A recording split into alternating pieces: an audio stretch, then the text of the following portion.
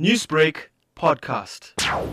A lot of tavern owners and liquor store outlet guys are a bit upset and irritated because they never expect this to come back on them.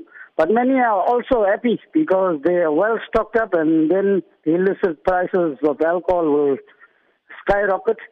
But from this morning, we've been visiting areas where there has been customers forcing their way through, trying to get orders, and stores have been forced to shut down and remove stocks due to fear of looting. Yeah, so we're busy this morning. Now, has there been any incidents of looting? There were some customers in the Springwa Mlazi area where they were not willing to accept what the president has stated. So, yeah, we had to intervene and bring calm to the situation.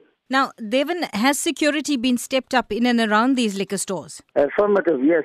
Security has been stepped up, and the police visibility also stepped up. So, yeah, hopefully all goes smooth.